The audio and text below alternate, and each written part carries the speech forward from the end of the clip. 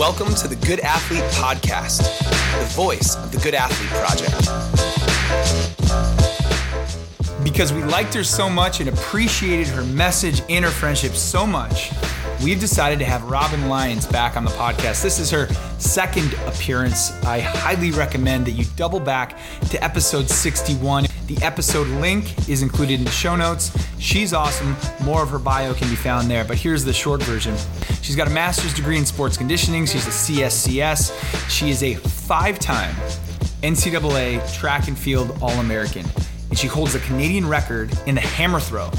She is an amazing athlete, an amazing coach. She's the founding director of coaching at Mountain Lab in Driggs, Idaho.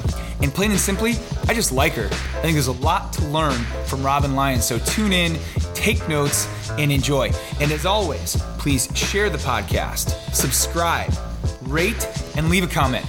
We want to hear from you. I was actually sitting outside before this call. Yeah, I was trying to simulate something like that. Colder, wake up. Yes. And what inspires you there? Are you like a Wim Hof person, or is this sort of a just an Instagram meme type education? I do Wim Hof. I do multiple breath practices actually. I've been into this one recently. I've done in the last week. It's called it's a primal breath practice. It's from the Amazonian tribes, and I learned it in Peru. And it works with the 7 energy centers. So you kind of work yourself up in different breath rates as you move up into those different centers. So I've been doing that. And it's pretty meditative. Like you get into it and you're just like, next thing you know, you can just feel yourself moving through these different energies. But it's been a pretty cool practice. I've been doing that actually since I've been in quarantine, since we're in isolation lockdown. And that's been great to do about 1:00 in the afternoon, just kind of breaks up the day. And then I usually do Wim Hof. If I do Wim Hof, it's usually in the morning. Mm-hmm.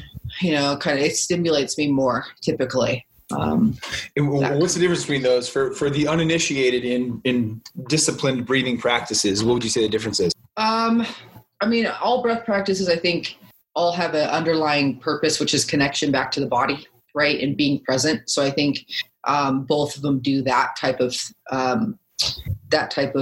contribution to that. But I think the Wim is a lot simpler. It's a sitting, you can sit and do Wim as well. The primal is a standing practice. So you're standing the whole time throughout it. And the biggest difference would just be you're escalating your breath rate in the Amazonian breath practice. And in this one, the Wim Hof, it's just a constant circle of breath, right? Where you're constantly connecting the ends of the inhale and the exhale, for 3 cycles with breath holding. Right. And there's no breath holding in the Amazonian. So what does this Amazonian breathing practice look like? We didn't cue this up at all. I'm just really intrigued. Oh man. Yeah. That's what we should have done this morning is the practice. I'm going to let you through it. So I would do it.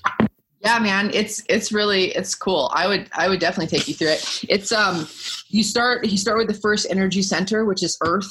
So you start with a rooted breath practice. So a lot of it's and it's all done through nose breath in. So inhale through the nose and then exhale out through the mouth. And the only time that I actually breathe through my nose only is through the level of what we call space. So it goes from earth.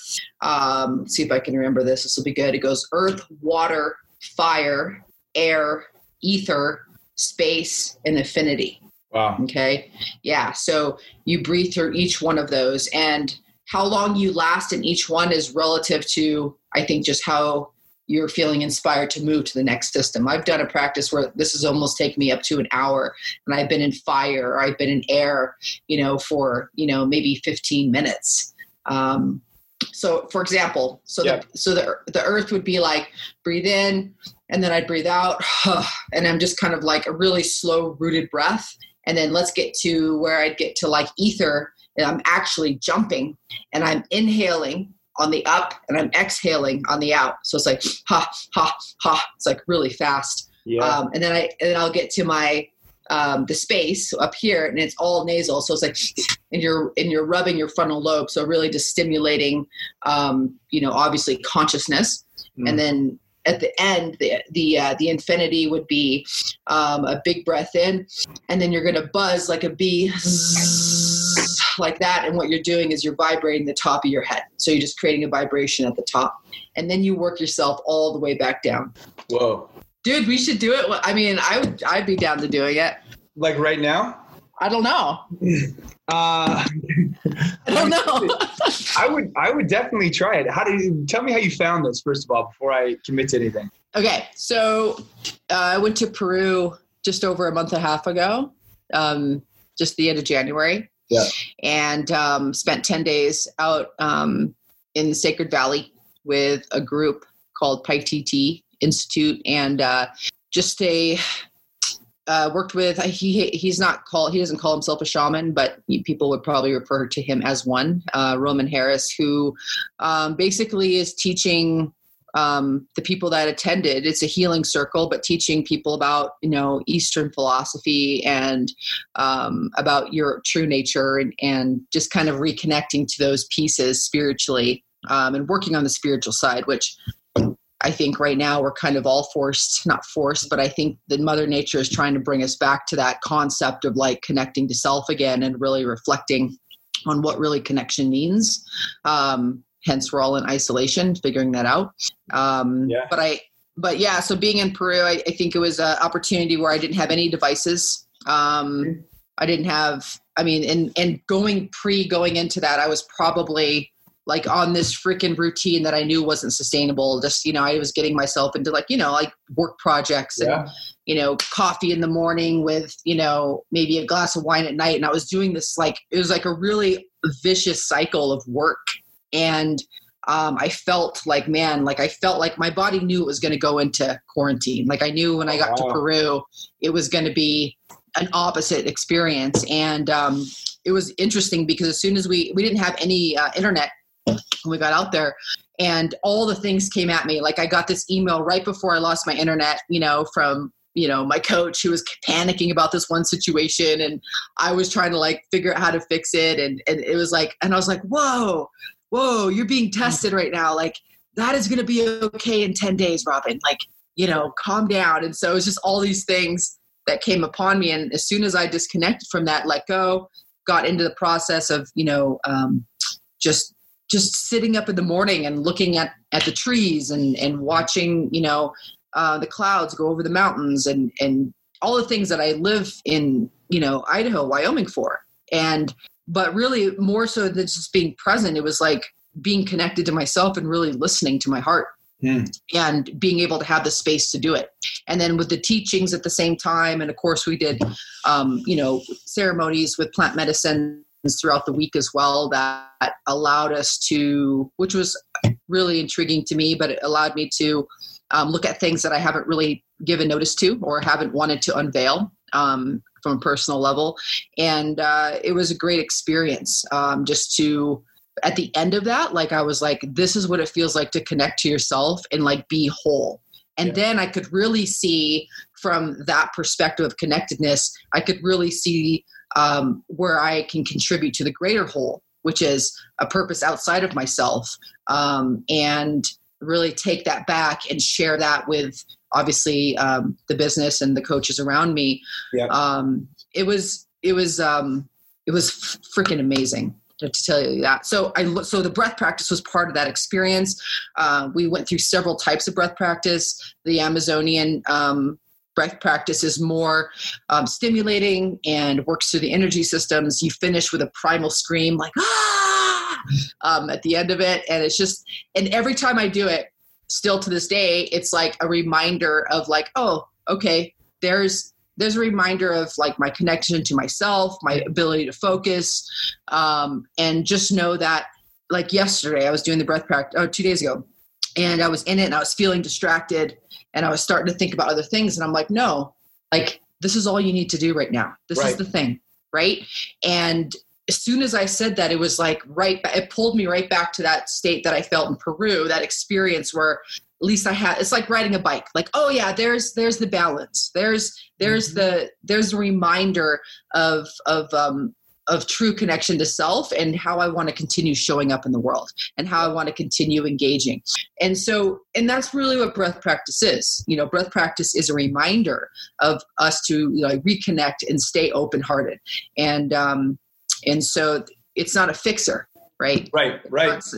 For us coaches, I think, all the things that are out there that are fads that are coming through, whether it's ice baths or breath work, they're not a fixer or a way to escape the reality of your shadows and your light that you have within you. It's a way to expand yourself. Yeah. And hold all the things that we don't like about this world, about ourselves, about the things that we have to challenge and deal with, right? Like the current circumstances we're in now.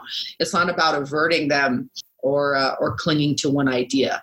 So breath work for me is always a reminder of that, of continue expanding my soul and expanding the space I have to hold all the things about the challenges that I'm currently going through. So I'm not clinging to them or averting them.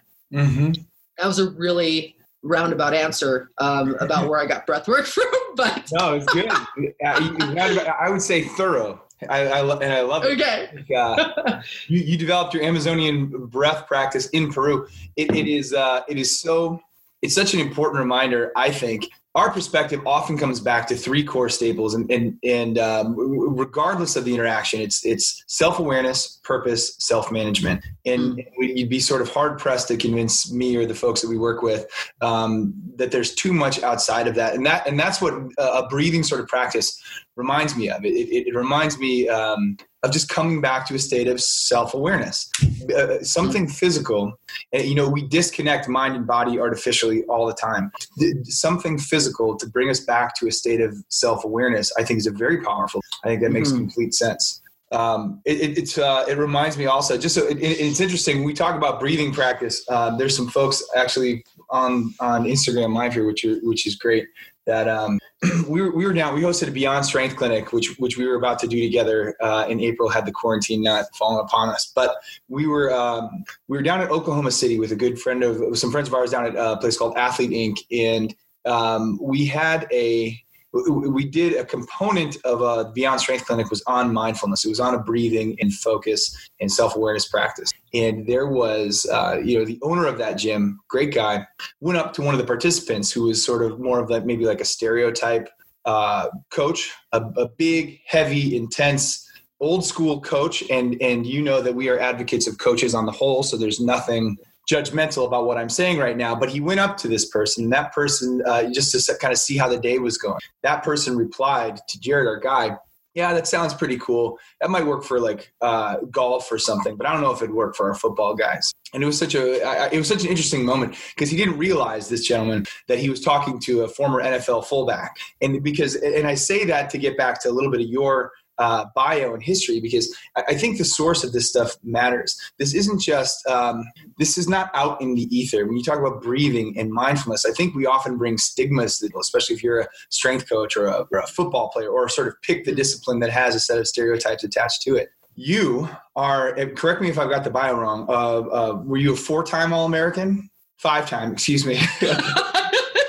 Yeah, but there's this is true of elite performers, and I would even say that there is probably a very real mindfulness about throwing. Like what a mindful act that is. You can't be throwing for records and All-American distances and thinking about 8 things at once. Is that a fair statement?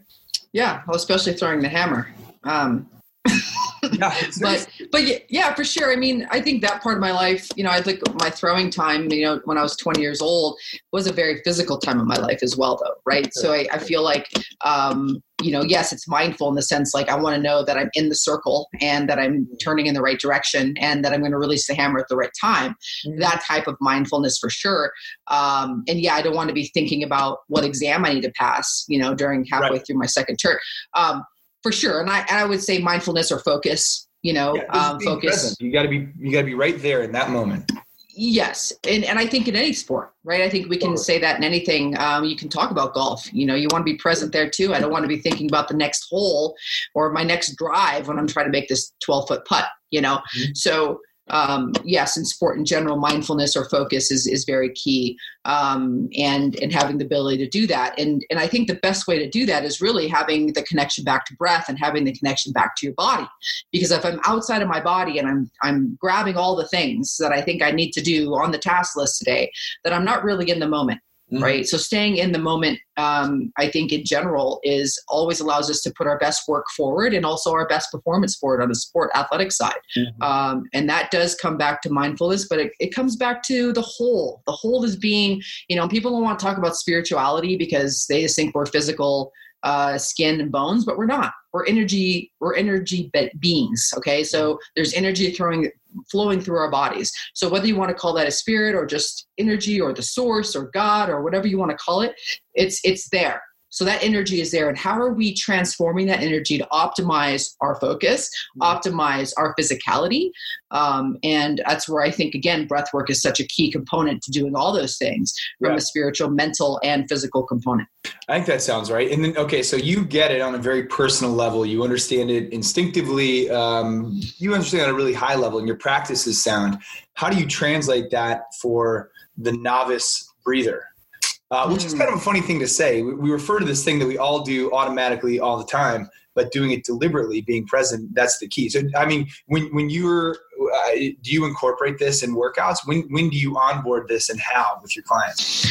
Yeah, I think a client needs to, yes, in general, explaining breath mechanics and especially in the weight room and understanding how to optimize breath in lifting and also aerobic training. I think those are, again, from a performance standpoint, very important. But the foundation to even all that is, just what is my breath? Breathing in, breathing out. Am I aware of that? Am I aware of how shallow my breath is? Where am I breathing from? Am I breathing from my chest or am I breathing from my diaphragm? And I think cognitive awareness of what your breath looks like currently, and taking note of that maybe in the morning, in the afternoon, and in the evening is a great starting point, right? So in my morning breath practice, maybe it's 5 minutes of just being conscious of doing some big diaphragmic full breaths with full exhalation. And in the evening, like almost just taking a glance at where I'm sitting right now. Am I still breathing through my chest? Am I still breathing in a very sympathetic state? And noting that, and then being able to pull yourself back into a parasympathetic state with longer, bigger breaths.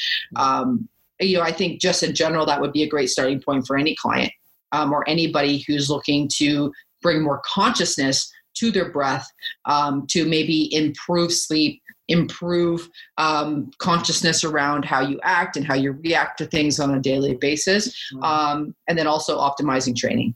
Absolutely. And I like that part of our message always includes the performance element. And what we found, and I wonder if you agree with this, is that like people aren't always immediately on board with the concept that connecting to oneself and thereafter a purpose to sort of maybe the greater community, that's not always the initial instinct. And I guess that's part of where I was going with this was like, you seem to have a good grasp of where this could go. The entry point for people is often really important. So I like what you said, like you've got to breathe to move well. Let's start there. You want to be a great cyclist, you want to be a great weightlifter, whatever it might be. Let's start by breathing well to get this performance outcome that you want. And then we can continually sort of onboard this higher and perhaps bigger and maybe more important level of self-awareness and breathing practice. Mm-hmm. Yeah, totally. And there's so many layers there too. I just feel like, you started working with breath and then you start working with emotions and you start working with, people's attachments. And I mean, there's so many that could go so far the other spectrum too, because when you start feeling and connecting with something as simple as breath, things show up for people. And I think a lot of ways in the world that we live in now, we don't connect to those things because it's so easy to be distracted. It's so easy just to try to get an instant gratification or a performance, like, hey, I want to be good now. Like, let me just, and I'm speaking from experience. Trust me, I didn't know my breath through, in my athletic career. I was, I'm sure I was driven sympathetically for a very long time. And I'm paying the price for it to some degrees. Like, I know, I've definitely worn my body like a rented suit for a long time. So there's a lot of, rebuilding of that concept. But now the availability for me to want to work on the opposite side of that is a very balancing effect. And I think some younger athletes, yes, making them conscious and aware of how important breath is, how to not be distracted 24/7 on shit that's not even real, and how to stay in the moment on things that they really are driven about. Right. And I'm not going to get into why they're driven and all those things. I think that's, your own hero's journey. I think everyone at some point, a coach needs to understand everyone's on their own hero's journey. Mm-hmm. Some people will never understand breath, and some people just because they don't want to, and that's okay. Sure. Right. That's not something for me to say, well, you're not optimizing anything. Like, who's for me to say that? Right. This is just something that I can share and inspire others with relative to my own practice and doing it. And if I'm not going to do it, then I shouldn't even speak of it either. Right. And I just think there's tools out there and ways to recognize how we can improve ourselves through higher levels of connection, through higher levels of being. And you know what? This is leading me into this.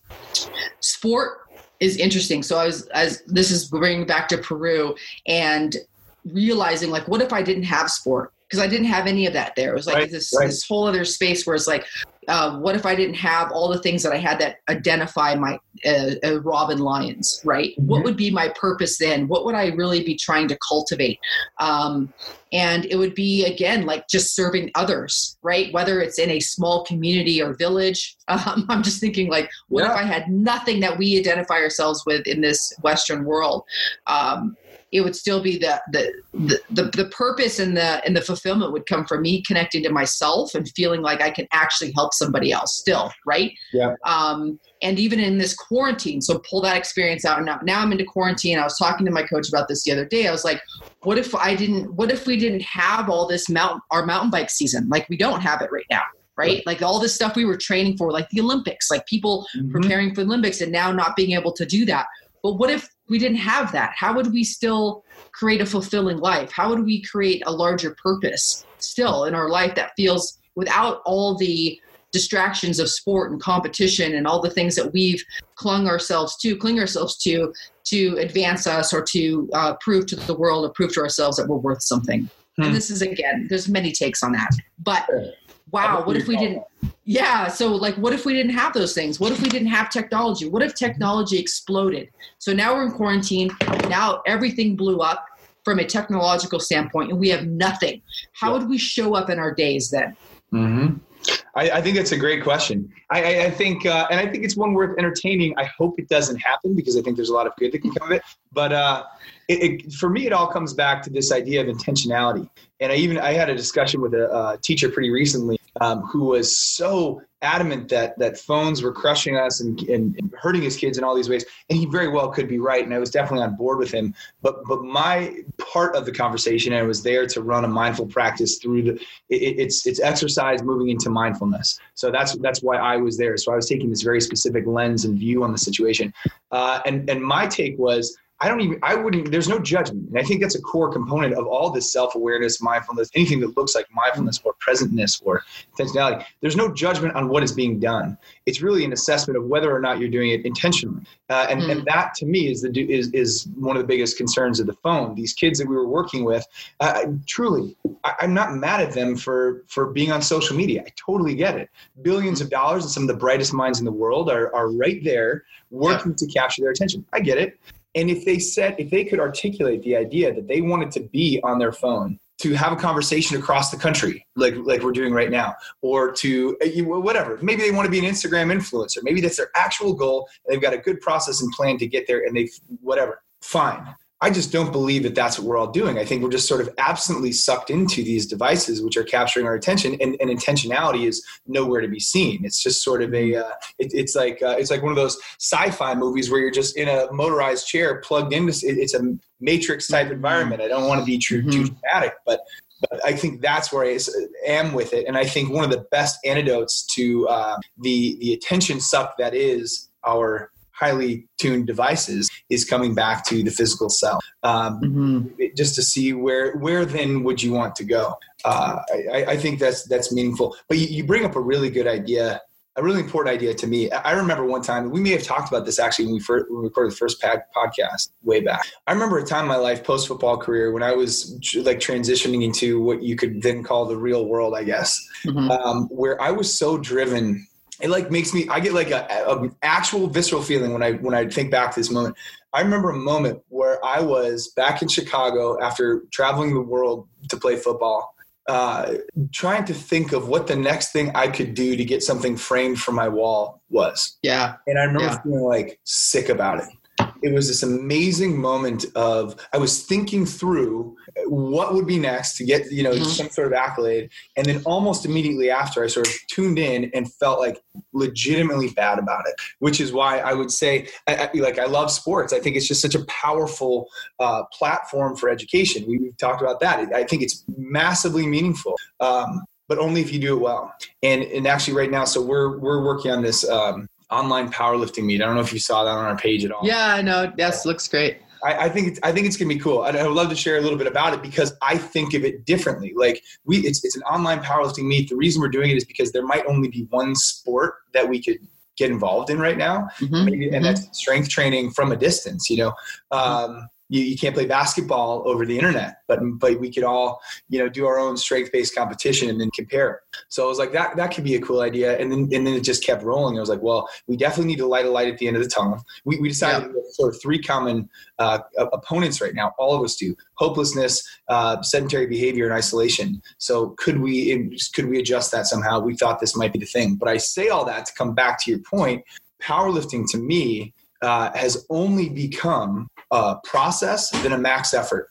Thoughtful process, max effort. Thoughtful process, max effort. And when you start to think of it in that way, it takes some of the stuff that I think I used to get too wrapped up in out of it. And it actually, I would say that some of the people we've had great people are signing up their teams, and I'm really excited about it. I think it's gonna be a very cool event. But the people who are a little concerned of it are usually like the are fairly high caliber powerlifters who are like, well, this doesn't meet the sanctity of powerlifting as a concept. Like if your name's not on the wall at Westside Barbell, it doesn't count. It's so outcome based. And our thought, and one thing that we've been sharing with people is like, look, you might not set a world record, you might not set a personal best, but I guarantee if you really are thoughtful about your process, you'll probably set a personal best on the back end of a quarantine. And there's something to be said about that. You know what I mean? It's context, it's situation, it's process, max effort.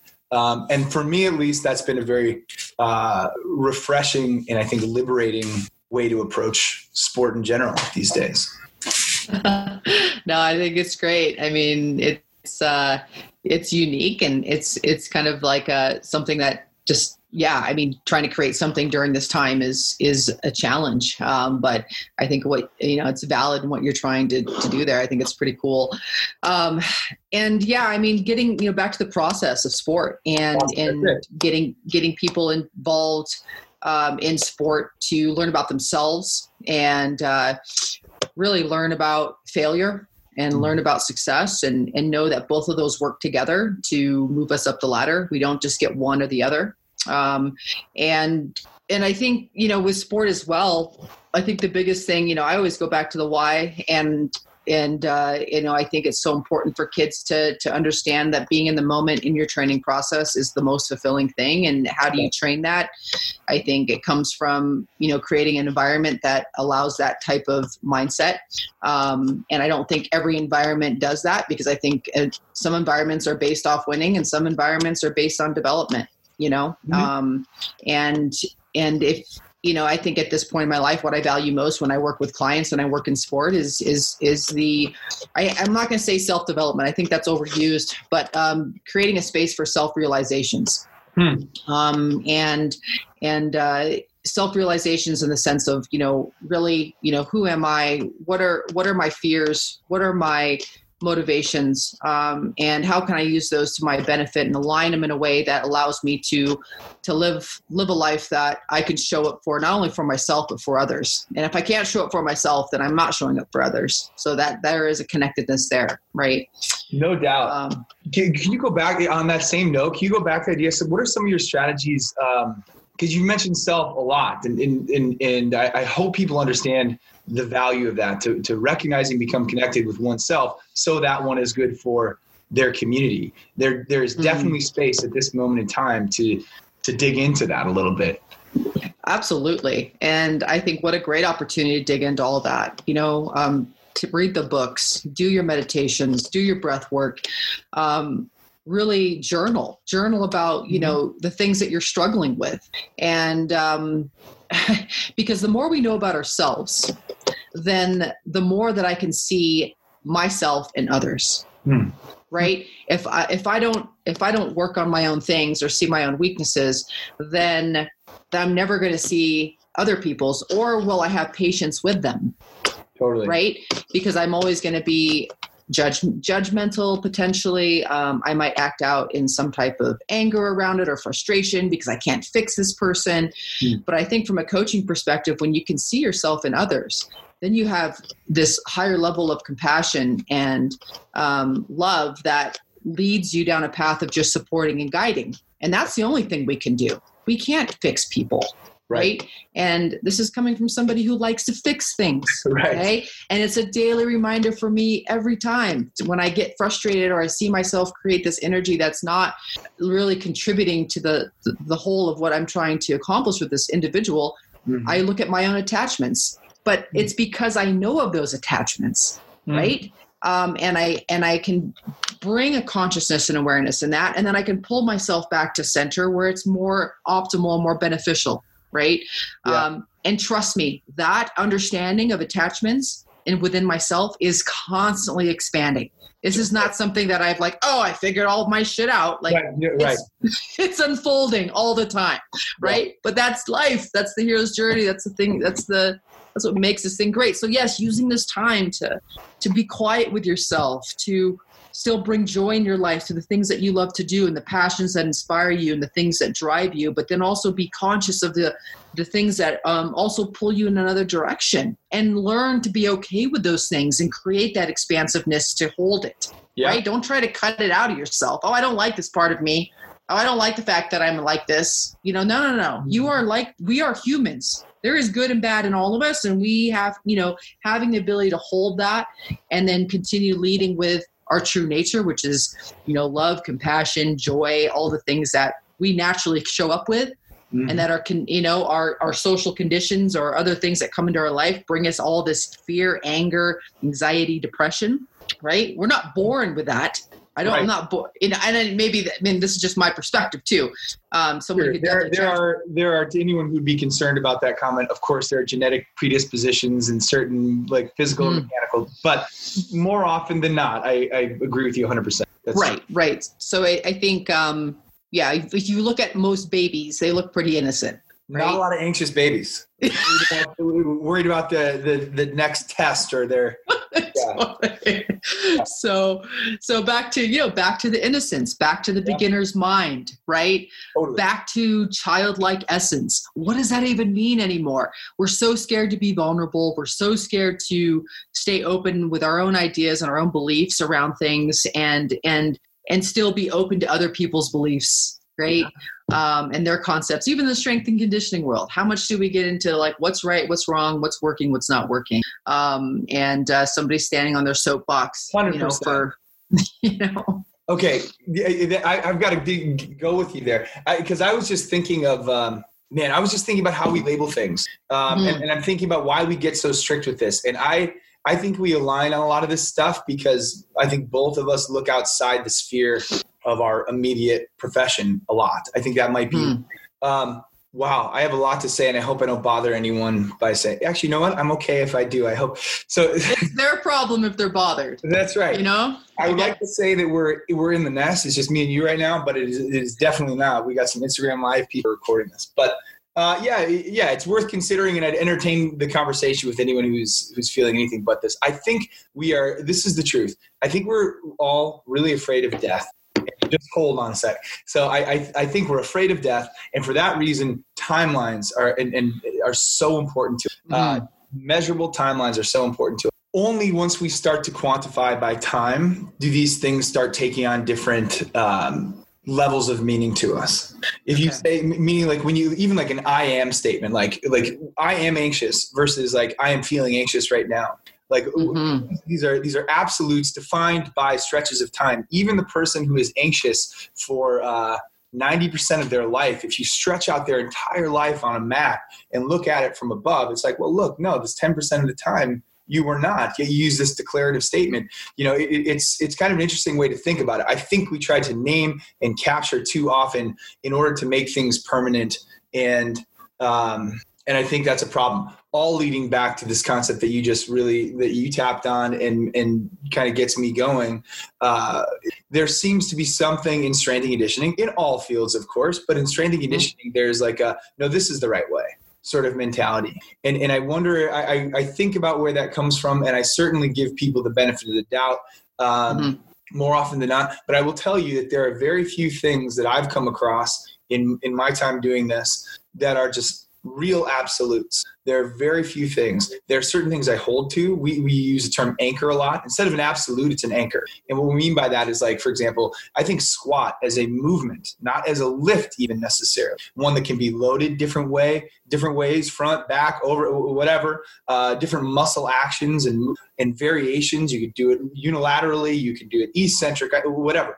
But the squat as a movement pattern, as a movement, is sort of an anchor to the programming that I'm usually involved in one way, shape, or other. But it doesn't mean that I wouldn't someday reconsider that too, if I were given enough evidence to suggest that wasn't a good idea. The reason we say anchor instead of absolute is because, like, you can pull up anchor. It'll be a little harder, right? Like, you know, but if you're super deliberate and intentional and feel like, okay, we're no longer here anymore, you can technically pull it up and move to the next spot.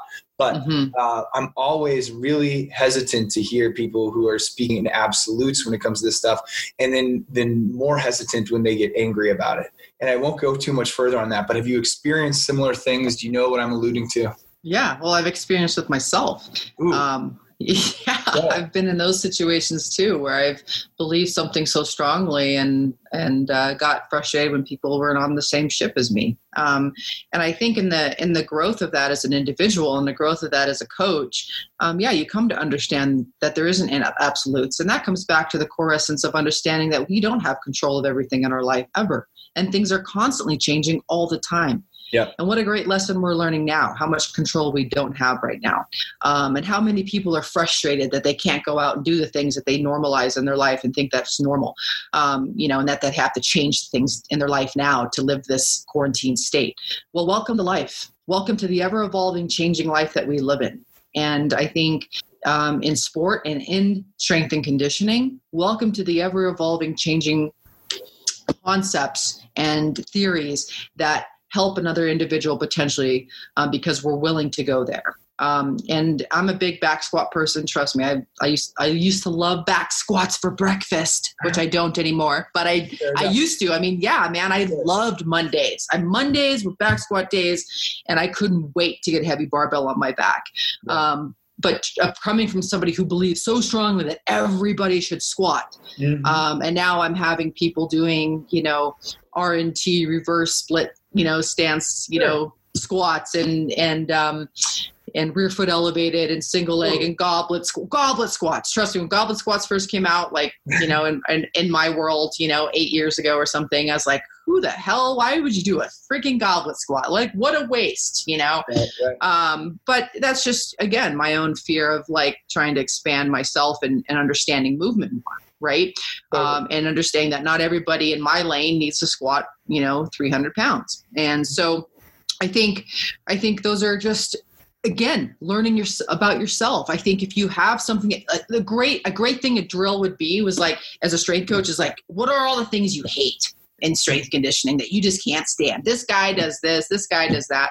What are those things, and what are your attachments to it? Why do you give a shit? Are they really doing harm? Like, if they're doing harm, like, yeah, dude, like, I agree. Like, come on, like, right. Do no harm is the first rule.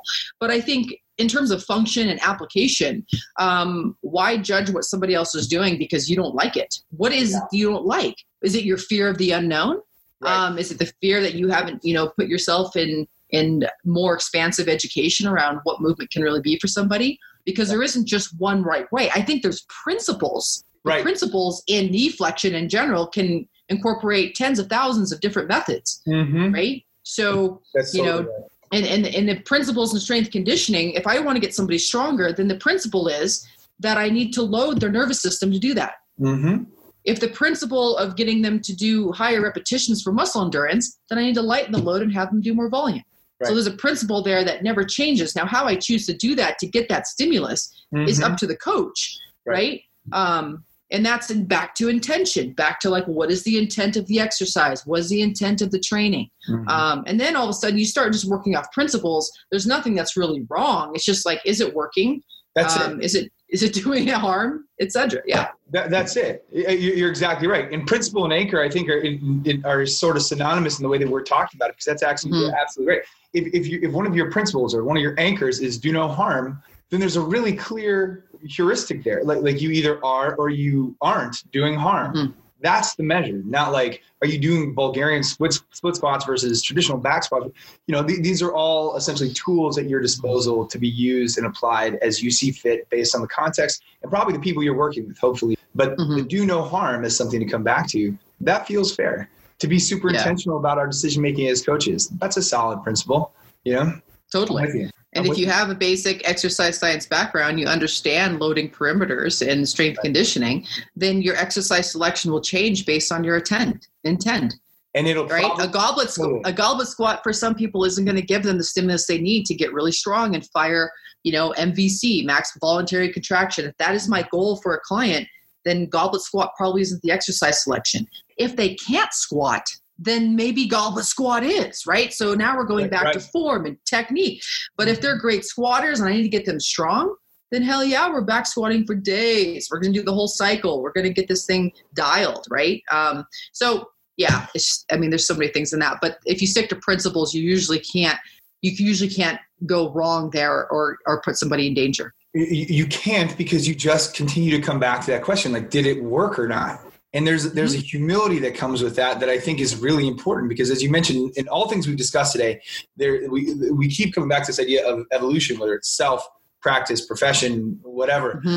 You have to evolve. The only way to evolve, you can't evolve if you say, no, this is the way. You evolve, you say, like, this is the way we're going now. Is it achieving the outcome that I hoped for? Am I still living by those principles? I'll tell you, I am really, and I'd love to hear your thoughts on this. I'm like totally open about this. We are trying to host a powerlifting meet on the back end of a stretch where a lot of people aren't going to have access to big, heavy loads. Now, we've actually, a lot of our people that have signed up for so far do have home gyms and stuff like that. So different category. But there are some people who are trying to make it through a 2 or 3 week stretch, say, or hopefully not too much longer, but we'll see, loading in different ways. And actually, Chad Wesley Smith, you know that name? Heard of him, yes. Juggernaut training, a big time power lifter.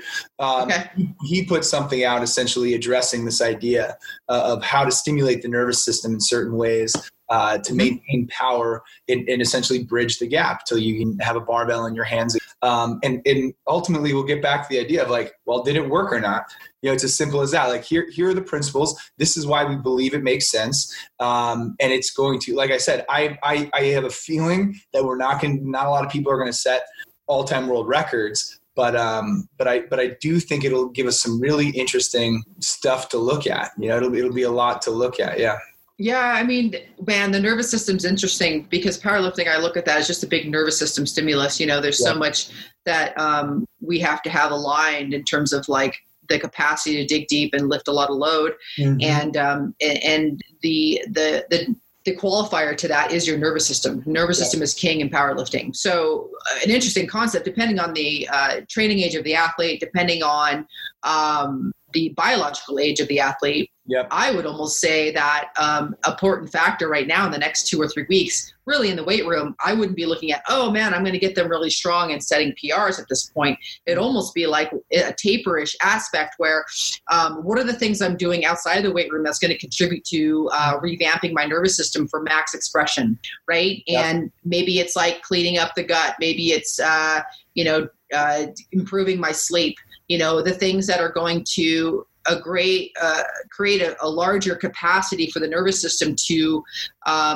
translate into recruiting max voluntary contraction. Now we know there's a training stimulus to that. We know we have to train the nervous system to fire all those units. But if some of these kids have already been doing that, a lot of it now is just like freshening up the nervous system to be able to do max expression. And maybe it's not setting a whole new like world record, like you said, but maybe it's keeping pretty close to their best ever without without as much training as they thought they needed. Mm-hmm. That would be, something eye-opening for these kids that understand is like, wow, I don't need to crush my soul, but I can actually, do the little things in between that, before I didn't pay attention to because I could just hit the weight room as hard as I wanted to. But now actually I can stay hydrated, get my sleep, track all that, and really refine that practice. Yep.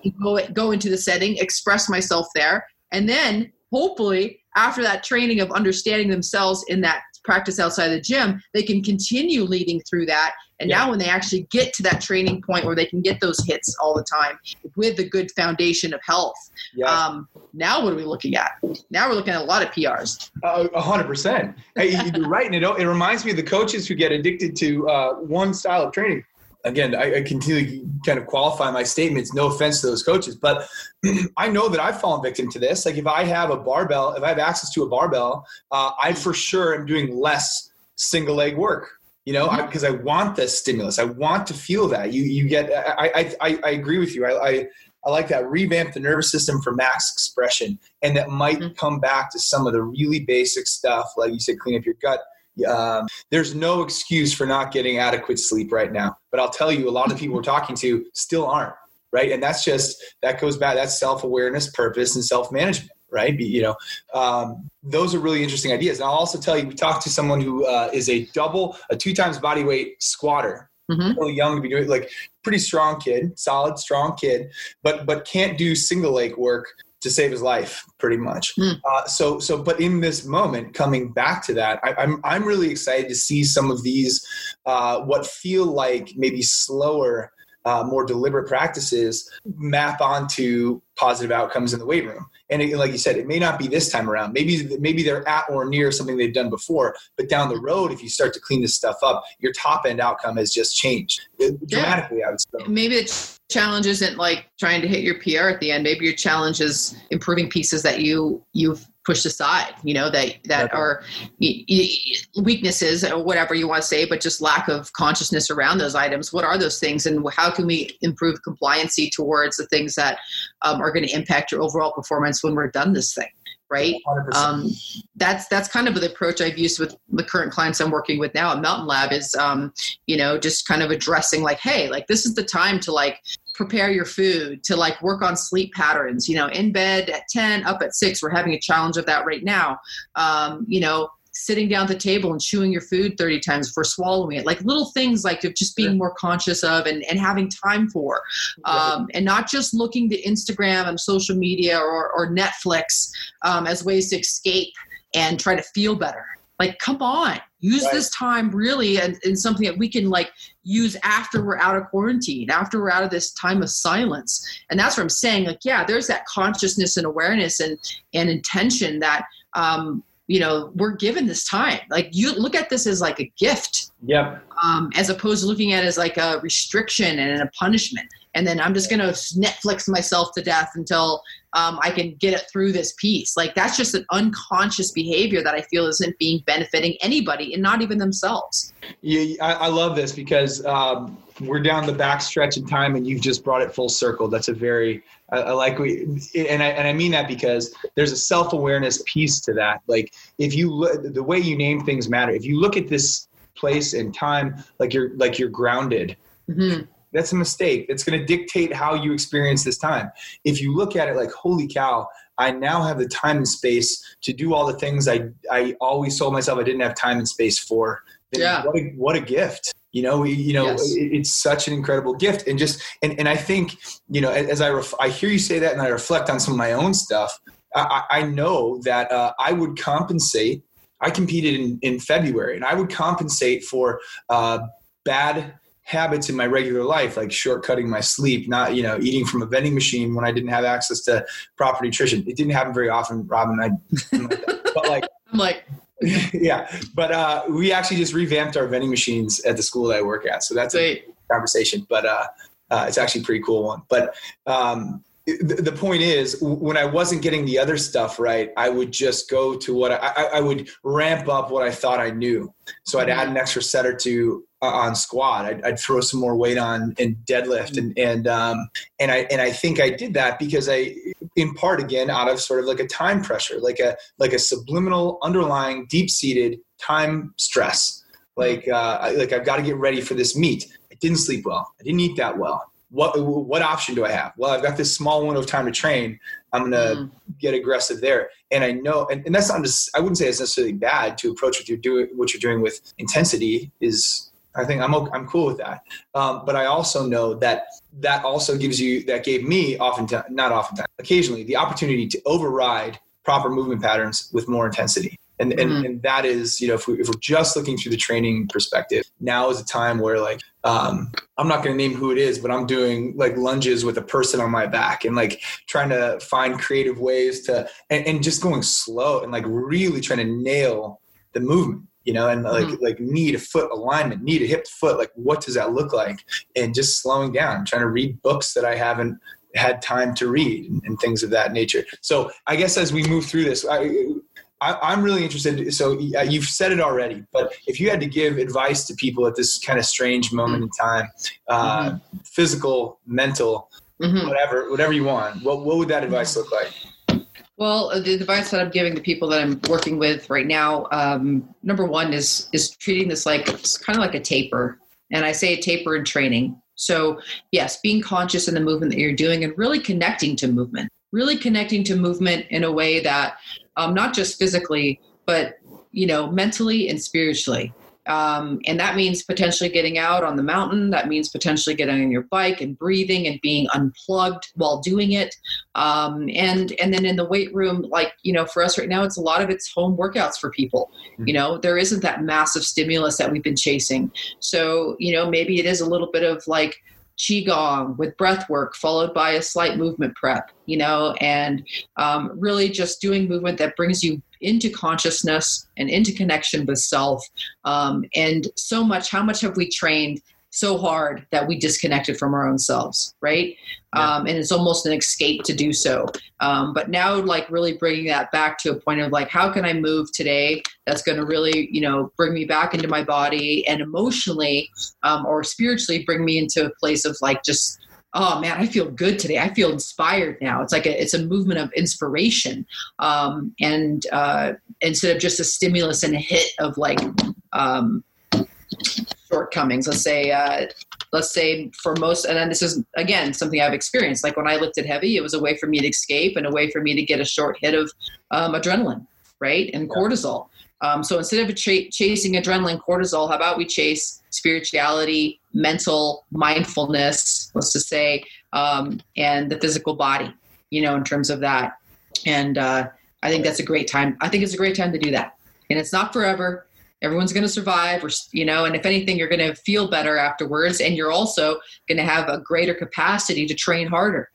So that's what a taper does. A taper allows us to restore and create that volume, that expansion of capacity to take on more things. And I have its diagram in my office that I drew. It's like a continuum. It's a line like this. And on the one end, it's you can put anything that polarizes on it, but let's just say, restoration here and intensity on the other side. And we don't want to be too far on this side too long, right? We need to get back to restoration. But the more that I can relax and restore, the more I can really go to that far side, the continuum of really recovery and restoration, the more that band expands where I can go higher intensity, right? But if I'm never really fully going back to restoration, my bandwidth gets shorter, actually, because I keep pushing this end, but I never meet myself on the other. And so that life force, that expansiveness only comes through the balance of full restoration and full intensity expression, right? Yeah. And so with that explanation, like, use this time to restore and reflect and rebuild and continue expanding that life force and that energy that's going to allow us to express ourselves in the way that we love to do. How we want to engage in the world, continue broadening that bandwidth to do so. So now's the time to do that. Do you need business cards? Do you need flyers, posters, custom thank you notes, or any sort of stationery to take your business to the next level? If so, then you've got to see the good people at Mighty Printing. They've got 2 locations. One of them's up north in Glencoe, Illinois. The other is right in the heart of Chicago on 180 West Washington Street. They do most of the printing for the Good Athlete Project, and we just could not do our business without them. They've also worked with teams like the Chicago Bulls and the Chicago Blackhawks. They've worked with Let Us Entertain You Restaurant Group. They do holiday cards. They do wedding cards. They help you not only celebrate special occasions, but make them that much more special. And like I said, if you are a small business owner or a large business owner, they will give you this sort of personalized service combined with incredibly high quality goods. You just can't find that combo, honestly, anywhere else. Find them online at mightyprint.com. That's MITE print, PRINT.com. And on Instagram, same thing, at mightyprint, MITE print. And tell them the Good Athlete Project sent you.